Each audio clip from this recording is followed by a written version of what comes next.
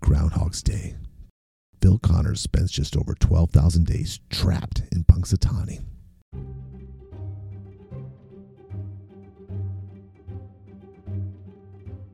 During this time-looping curse, Phil robs banks, saves lives, indulges in most forms of human hedonism, gets killed, kills himself, and masters an impressive set of skills like ice sculpture and piano.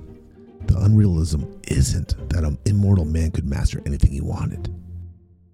The unrealism is that Phil could master something like piano without a social network helping him. Or a network whose brains don't reset every 24 hours.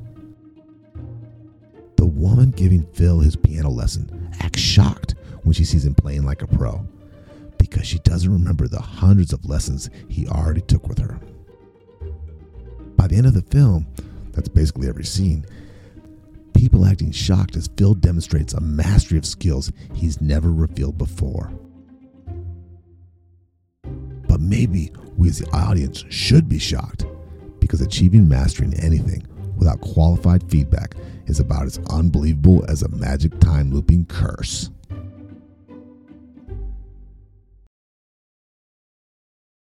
You're listening to The Re-Engineered You. This is a podcast about self-empowerment, all the myths, lies, and misconceptions we tell ourselves. Then we use science and history to bust those myths and re-engineer a better you. I'm your host, Todd Laments, the extrovert. And I'm the writer, researcher, and introvert, Joe Anthony, whose job it is to dig through the outer layer of no-duh on the internet. So today, we're ditching our myths a little bit, because our whole last episode was basically the myths for this. If you haven't listened to part one covers Coursera, Skillshare, Masterclass, Sophia. It covers all of the online courses that we are being sold as ways to level up our professionalism and our resumes, when in fact, most of them don't look that good on a resume, and most of them don't actually offer college courses. So, Todd, when I approached you with that episode, you started telling me about the value of going and showing up and doing and joining clubs. And after you started preaching that, I looked up what colleges and what jobs actually appreciate, what they actually value. And you're right, it's debate club, it's involvement, it is going and like not just getting a certificate, but showing that you can get those soft skills. So I'm going to take these myths one at a time. Can people sort of learn on their own, or can they just sit back in class and absorb mastery? What's your take on that? This is one of those situations where I have taken more online courses and learned more on my own than I have attended class. And I have regrets about that. I've talked on this podcast about going to writers groups and not fully getting the benefit out of those. In fact, until I went to a Toastmasters club with you, I don't think I was getting the full benefit out of any clubs or classes I joined, which was a lot. I'll give a real simple example of it, and this is going to explain how I feel about it. I could take yoga at home. I could go online, go on YouTube, get an online program with probably one of the greatest, most well-known yoga teachers, accomplished one in the world. I do better in a class setting with that peer support. Okay. And I found that to be true with Toastmasters. I've read lots of books about how to public speak. I've read books about storytelling. My skills got honed and got a lot better with my speeches when I was in Toastmasters, giving speech live in front of live people with some support and then some negativity as well. When you came to our club, you immediately plugged into the network around you. Was that intentional? Like, did you think that out? Like, I'm going to talk to this person, and this person. I need to, get their contact info. Like, did you make yourself out to be like, they have like the standard US power plug and then the European power plug. Did you change your plug shape to plug into our social network? I did, but it's because I've been in parts of a lot of after work and after school activities. And really the joy in it and is the people that you meet, the friendships, the fellowship. I think that's the strength in it. Okay. You said you've been in debate club before? I did. I was in debate. I talked to a college acceptance advisor. I don't think that's their actual title, but they reviewed the applicants, and they said that debate, like strong debate clubs from good schools, was one of the absolute highest like things that they would look at. They thought that was worth so much. Well, that's funny because that is where I did it, was in high school. And thinking back, I was the only non-academic person in that class. Okay. I was the gym jock kid in there with a lot of the valedictorian or close to valedictorian kids, all the 3.5 and ups, all the honor students were in there with me. And I still remember my final debate was about, this is in 1992. It was about legalizing marijuana. Okay. So they were talking about that for a long time. Which side did you take? I took legalizing it, but you didn't have a choice. So, oh, you were assigned that? Yeah, you're assigned what you do. Do you have any regrets about not plugging into certain networks? Absolutely. My biggest one being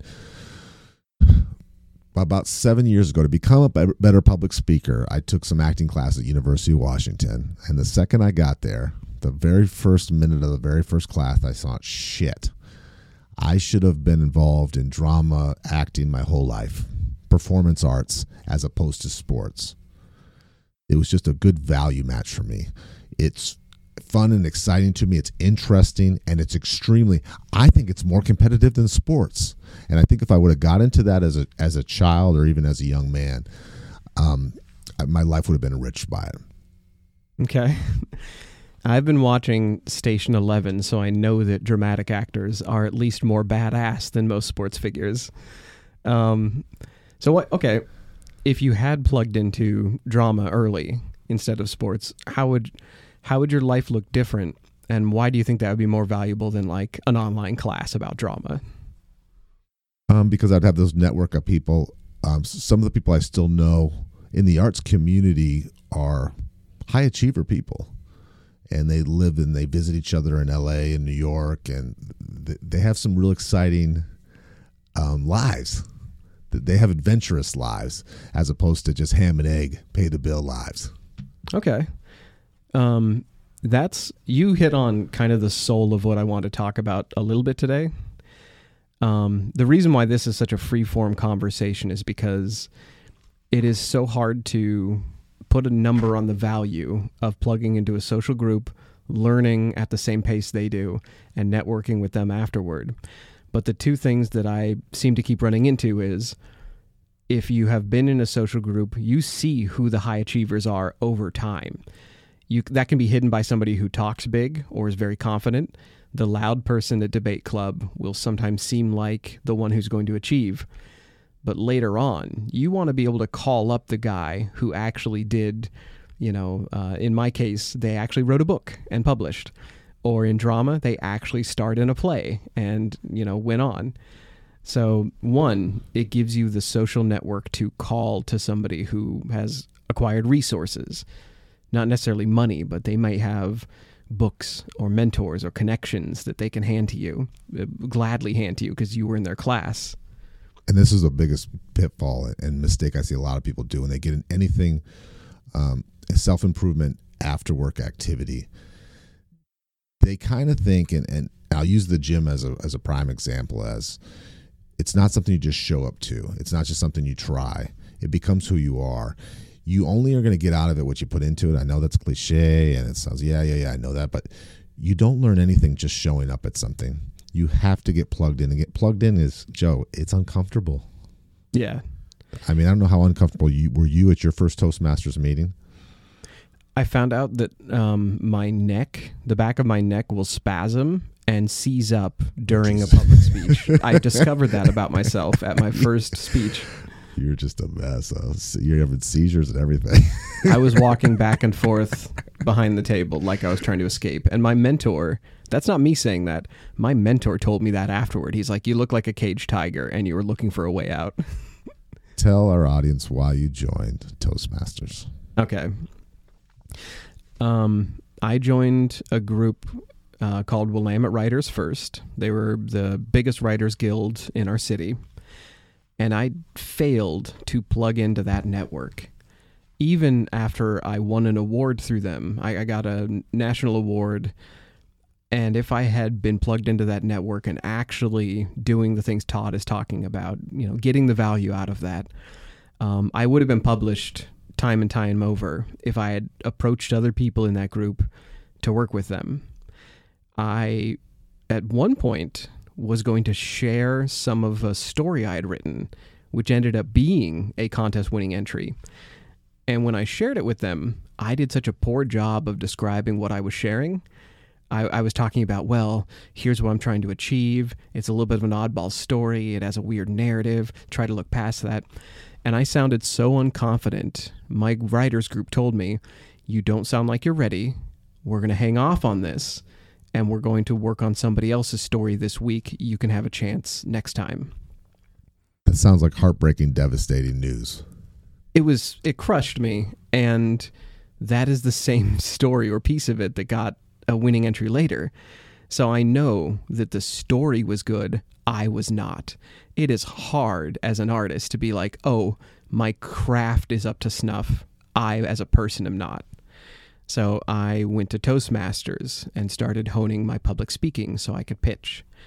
And I found out it's not, there's the old phrase, it's not what you know, it's who you know. That needs to be rewritten to be accurate. It should be, it's not what you know, it's how highly motivated you are to work with others. I like that. The reason I bring this up and have Joe bring up that story is this is not comfortable for Joe. He does not let me go out socially and hang out with people I don't know. But he's become one. And now, from doing things like the Willamette Writers Clubs, Toastmasters, he has a huge social network. He's very popular. And he can be the center of attention at a party sometimes. If I'm telling a good story. There's something you said earlier, which is the thing you do becomes a part of you. It's not just, if I take an online masterclass, I think I'm going to add an arrow to my quiver. But if you go out and take that class and you interact with those people, you change your plug shape to plug into that social network, you don't add an arrow to your quiver. You become an archer. Like you change garb. You put on, your muscles change to pull that bow. Like whatever you're doing, you become the thing, or at least in part. And I think there's a couple of really pitfalls, procrastination that can happen. And a lot of it, the big one is with classes and doing things after work is, what's the big one? I don't have time. Yeah. The second one, which I think is even worse, is if you just are more into spending money on something. I'm going to buy something, but I'm not going to do anything. Believe it or not, people see that as they've already gotten the reward, and you have not even gotten started yet. It's a false reward. Yeah. And it doesn't change who you are. It just makes you spending money on things. It's a difference between somebody who's tried something. And if you talk to the people who have tried something, if you ask them more than one question, they're lost. But if you put your time and if you've done your reps, it's something that you can actually even educate other people's on, at least your story, your journey. Right. There's in Grit by Angela Duckworth, they kind of touch on this. And there's a couple other books about goal setting that talk about this, where the idea of imagine yourself at the finish line. Imagine yourself crossing, breaking the ribbon at the finish line, and imagine achieving that goal. That actually doesn't help. Imagining the steps to your goal is what helps. Neuroscience has proven that if you imagine that you've already accomplished something, your brain will trick itself into thinking you've gotten that accomplishment. You don't need to go to class. When in reality, if you go to class, you will learn how much you need to change your shape in person. And getting that attention from people will give you that dopamine like you've already achieved it. Yeah. A lot of times when we go and tackle a goal, and this podcast is a prime example, we can do all the research online. We can do all this. You really don't know the steps that you need to do until you until you're already in the pool drowning. It kind of reminds me of somebody who, wants to take up crafting. Like they want to become a woodworker, or they want to become a scrapbooker, and they go and buy all of the tools, and they buy the classes, they buy everything. They don't actually make a scrapbook. They don't actually make a birdhouse, but they have the tools. So their brain tricks them into thinking they've accomplished it. Almost all of these quote unquote classes, extracurriculars, whether it's drama, public speaking, the gym, whatever is going to help you improve, that goes right out the window if you have filled your tool belt but haven't put a hammer into anything. I've seen that. Haven't you seen that? Like, I've seen that at Toastmasters and Writers, where somebody will sit in the back of class, they've paid their dues. I mean, like, they've literally paid the money, but they don't actually bring anything to the table. They don't try to plug in. They don't try to participate. And that's one I struggle with. And I've been one of those people for many years in different classes. Part of it's insecurity. Sometimes it can be a little bit of arrogance too. Yeah. Like, I don't need this, or I'm above this. I swear, right? No, I'm laughing because I pose as that last one. Yeah. I pose as I'm better than this, and I try to be arrogant. But what it really is it's my introvert insecurity. Is I want to look like I'm better than this class I'm sitting in the back at. But what really is happening is I don't want to be called on. I don't want to come present.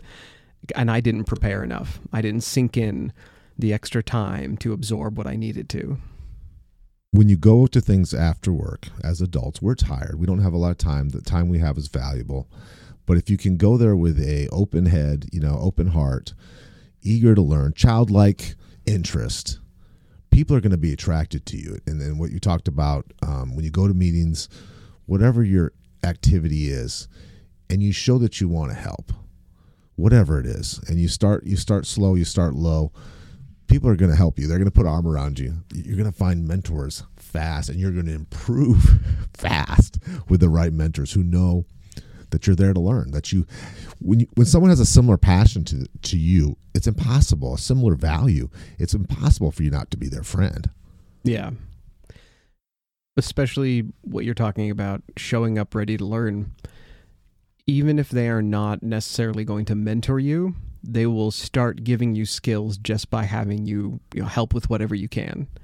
So showing up with that attitude is really important. You called it, we had a conference call basically about the podcast. You called it a spark. That, going to something, learning that you can plug in. Once you fit that plug and you plug into the social network of whatever class or club you've joined, there is a spark. There is sort of a realization that you've changed, or you've started changing to fit that. And it feels great.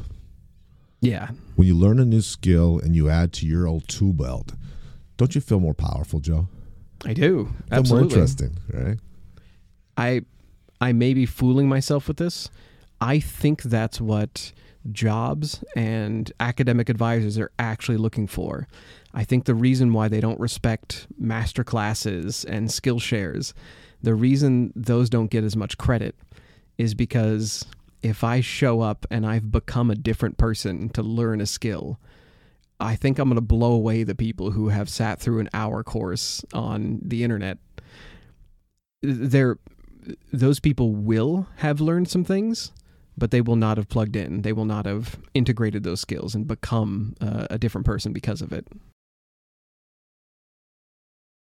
I want to talk about the value of preparing yourself, too. Before you came to Toastmasters, did you prepare at all? Did you, pick up any books or learn anything first? I did. I got some TED Talks books on storytelling. I read the very corny Speak and Grow Rich. Okay. Which is the Bible of public speaking.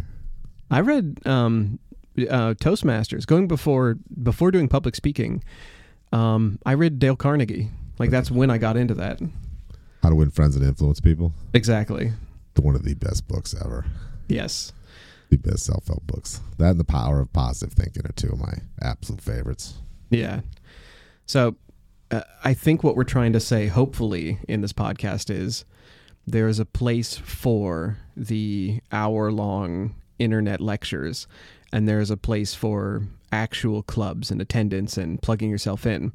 But we reverse that order by accident, by being introverts or our instinct.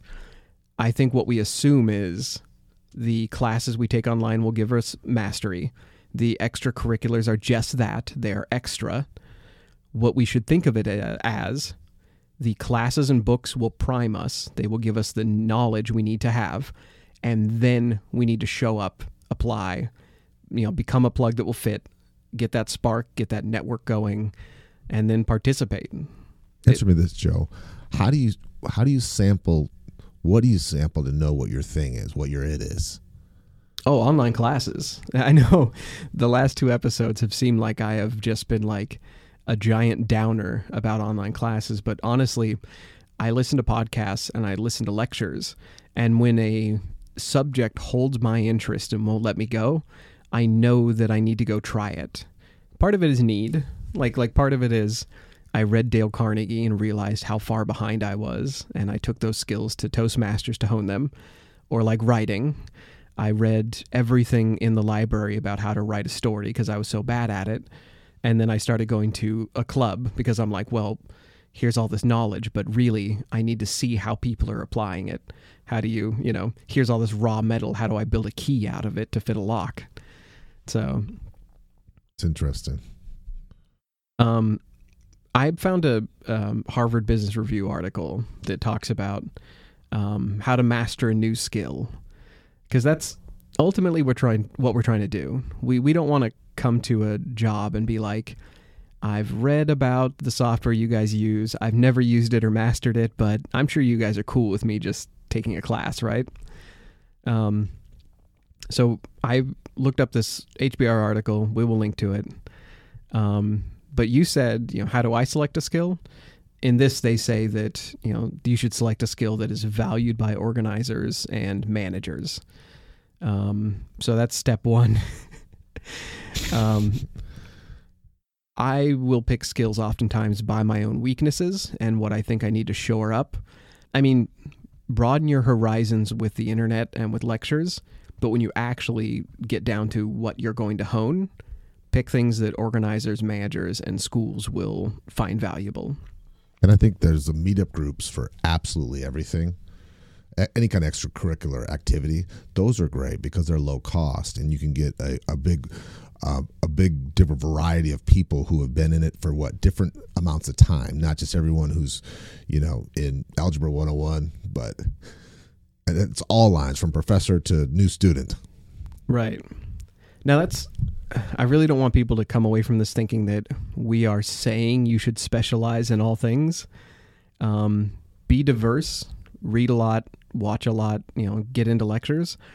But when it comes to honing a skill, we're just saying that pick something that has value. You ever seen that movie Butter? No. It's about champion butter carvers, and it's a fictional account, but it's a real thing. If your thing is you love carving butter into, Big Ben or wonders of the world, do that. That's fine. Learn your skills. But we're saying that for most of us who are trying to improve because we want valuable skills, we want to make more money and have more stuff. Yeah. So once you've identified that skill, HBR says divide it up into smaller, manageable tasks. Like what Todd and I are talking about. Do a speech. Just do the first one. To master anything new, keep it small and keep it simple in the beginning. What I found is when you just overdo it and you try to, because what do all the self-help gurus say? You have to be in. You have to go all in, right? Isn't that the big thing? Yeah. But that's not reality. And what happens is you overload yourself so much that it becomes exhausting and you just can't continue. Small, manageable bites are better than trying to devour the whole meal. Todd and I, on different episodes, have espoused process thinking and process learning. Chunk it up, just analyze the next 30 minutes or hour. Just give yourself a task that is the first building block or first step of whatever you're doing, and then go from there. Reflect on what you've learned and what you still want to accomplish. I think you can do that at almost any time. Like these are the principles to remember, and it's like reflecting on what you've learned is what you should do after a class. You take a break, you eat a lunch, and you think about what you just sat through. And if you're doing it in person, I mean, how many times have you walked away from a yoga class and thought about all of the stuff you had done? I assume that's what you do, especially when you leave a club or an in-person class, is you have a lot of reflection over, who said what, what did I miss? Well, I misspoke. I screwed up somewhere. I focus on the negative, unfortunately. I go to, how did I embarrass myself with stuff I didn't know? Well, I think the big one too, I was a step parent for many years and had two younger kids who were involved in all kinds of different activities. Make sure you really account for, a lot of people do this with spending. They'll write down every cent they spend. So write down how you spend every minute of every day. And you might find out that you have more time than you realize you do.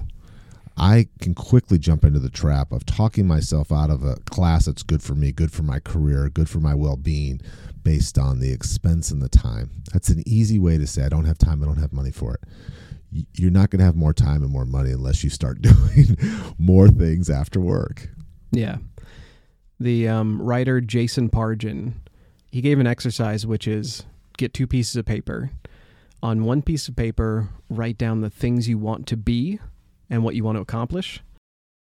On the other sheet of paper, really simple, just write what you did today. Just minute by minute, what did you actually do? If those 2 sheets don't match, then one of those is a list of dream goals that are hypotheticals and not actual goals. Now, the funny part is, Harvard Business Review has a don't do it list when it comes to doing new skills and activities. And the first thing on it screams of YouTube videos, online courses, masterclass. It says, don't try to learn in a vacuum. Ask other people for guidance and feedback. So that flies right in the face of, our last episode was all about basically learning in a vacuum. Which one of these vacuum learning platforms is going to help you with your resume or your job? So yeah, it specifically, they say don't do that. Or if you do it, confirm what you've learned on your own with people that you are actually doing things with. Whatever club you're attending, take that skill with you. And that's good for getting advice too, because people who are not doers are going to tell you it's a waste of time. The big one they're going to say to you, and it's going to hurt your feelings, is, well, that's a waste of money and time. Yeah. When they don't see the value in it. So when you're asking for their opinion, you already know it's going to be negative. That's not the kind of people that you're trying to fly with. That's not the kind of people that you should value what they say, even if a lot of these people are our family members. I run into a lot of people who are extroverts who tell me that they're already good at communicating when they've never tried it before, because they're an extrovert, because they like talking at a party, because just they like you talk a lot expressing. Doesn't mean you should. Exactly. It doesn't mean you're good at it or that you have a structure to it. I don't have that problem. I know the type. I used to be one of those. One that actually I did not foresee this one coming. They say, don't rely solely on your boss for advice. That's funny to me, because if you're trying to, double check that a skill you're about to learn is going to apply to your job, of course your boss is going to be like, yeah, learn that new program we're using, learn the software we're about to integrate into the company. But I think a lot of time the business, the corporate world we're on now, bosses are just so ultra critical. They already think you can't do your own fucking job to begin with, so they don't want you trying to do more. Right. You know what I mean? They're so critical of these other stuff that they think is important. Do you know what I'm saying? Yeah, I believe that. Let's see what your next boss with your higher paid job thinks. Not this one. Yeah, how do you... Your boss is going to be... They're not going to be incentivized to tell you what skills will break you out of the mold to go onto the better paying job. They're going to be like, what cement can I pour into your shoes to keep you here? Exactly. And let's face it, the way things are going with careers, we're going to have a new career every couple of years anyways. Yep. I think it's was it 12 or 14 is the average of jobs somebody will hold over their life now.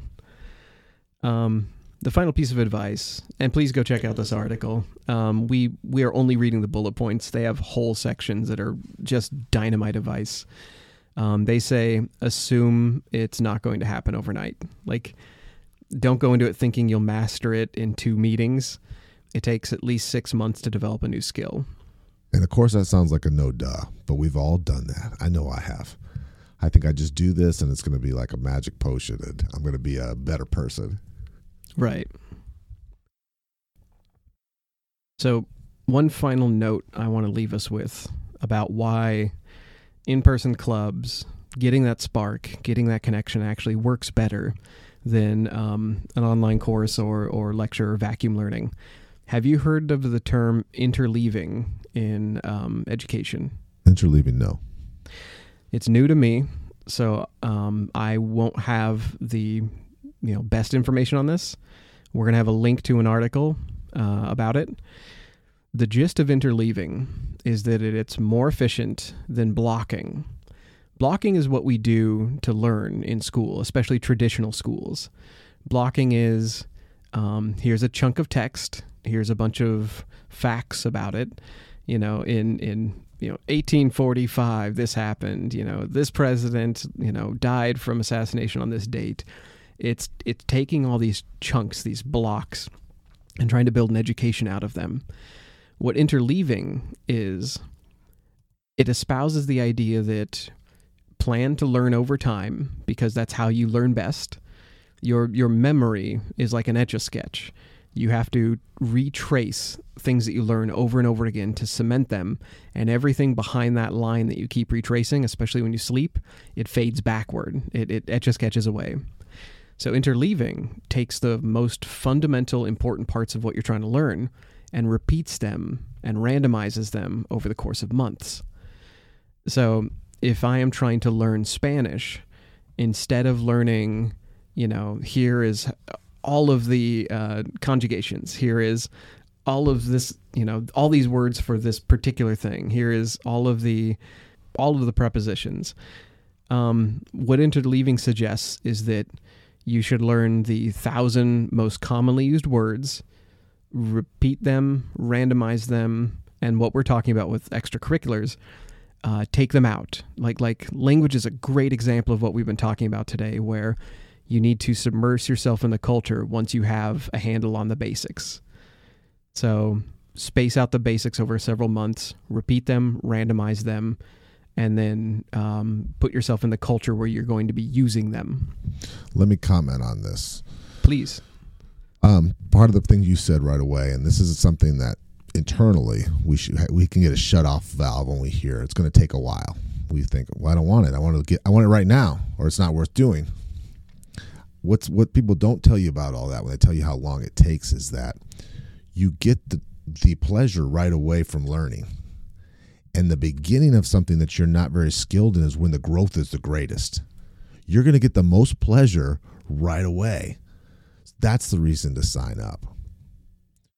And one of the problems I have with Toastmasters, and I'll preach anyone who's been in any of the meetings that I've ran or speeches that I've given, I've talked about this, is a lot of these people come into Toastmasters and they learn these amazing communication skills. They go from painfully shy to become very polished public speakers. They become world-class listeners. The problem is they leave all that skill at Toastmasters. Yes. They don't take it to their family, to their friends, to their workplace. So when you learn these things and practice them in a safe space, whatever club it is or whatever extracurricular activity it is, take it out of there. Take it and use it in your life. That's why we do this. Yes. We do this to make ourselves better people overall. Whatever you do, it changes the structure of your brain. If you're learning to public speak, there are writers who, in the first couple years of learning, when that 80%, that initial 80% of growth you talk about, where it's coming easy and your gains are evident, and you can actually see what you're learning come out of you, that's when you are most likely to quit, because you're like, I got it. I am now good at this. But it's the last 20% that rewires your brain to not just be good at it, but to be good at it in process and on the fly.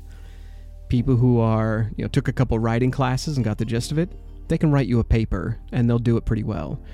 Writers who have pushed past the last 20%, they can stand up at the front of a table and tell a story on the fly, and it will be structured with a beginning, middle, and end. It'll be structured like a heroic journey. It will actually have like all the compelling parts that a story should have, because they've trained their brain to do it. Whatever you're doing, archery, debate, oh my God, people who master debate and then take that skill out into the world, I mean, like, it's not just that they feel like they're arguing with you. They will sit there and make a compelling point with a exclamation mark at the end and with amazing stats. Like, their brain is trained to do it, even if they don't feel like they are coming down on you like an avalanche. Even if they're just being very friendly, their friendliness will feel like they have made a great point that you want to remember. Wouldn't it be great to have that superpower? That's really what we're talking about. Is you want to learn something academically, take a master class. You want to have a superpower that you can bring out into the world, go take a club and plug yourself in.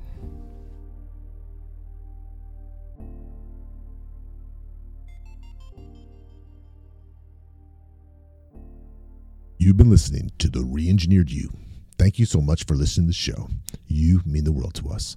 We have a new episode every week. You can connect with us at www.re-engineeredyou.com. That's where we have research links, show notes, feedback, and blog articles for each of our episodes. We're not experts in anything, but we've got an opinion on everything.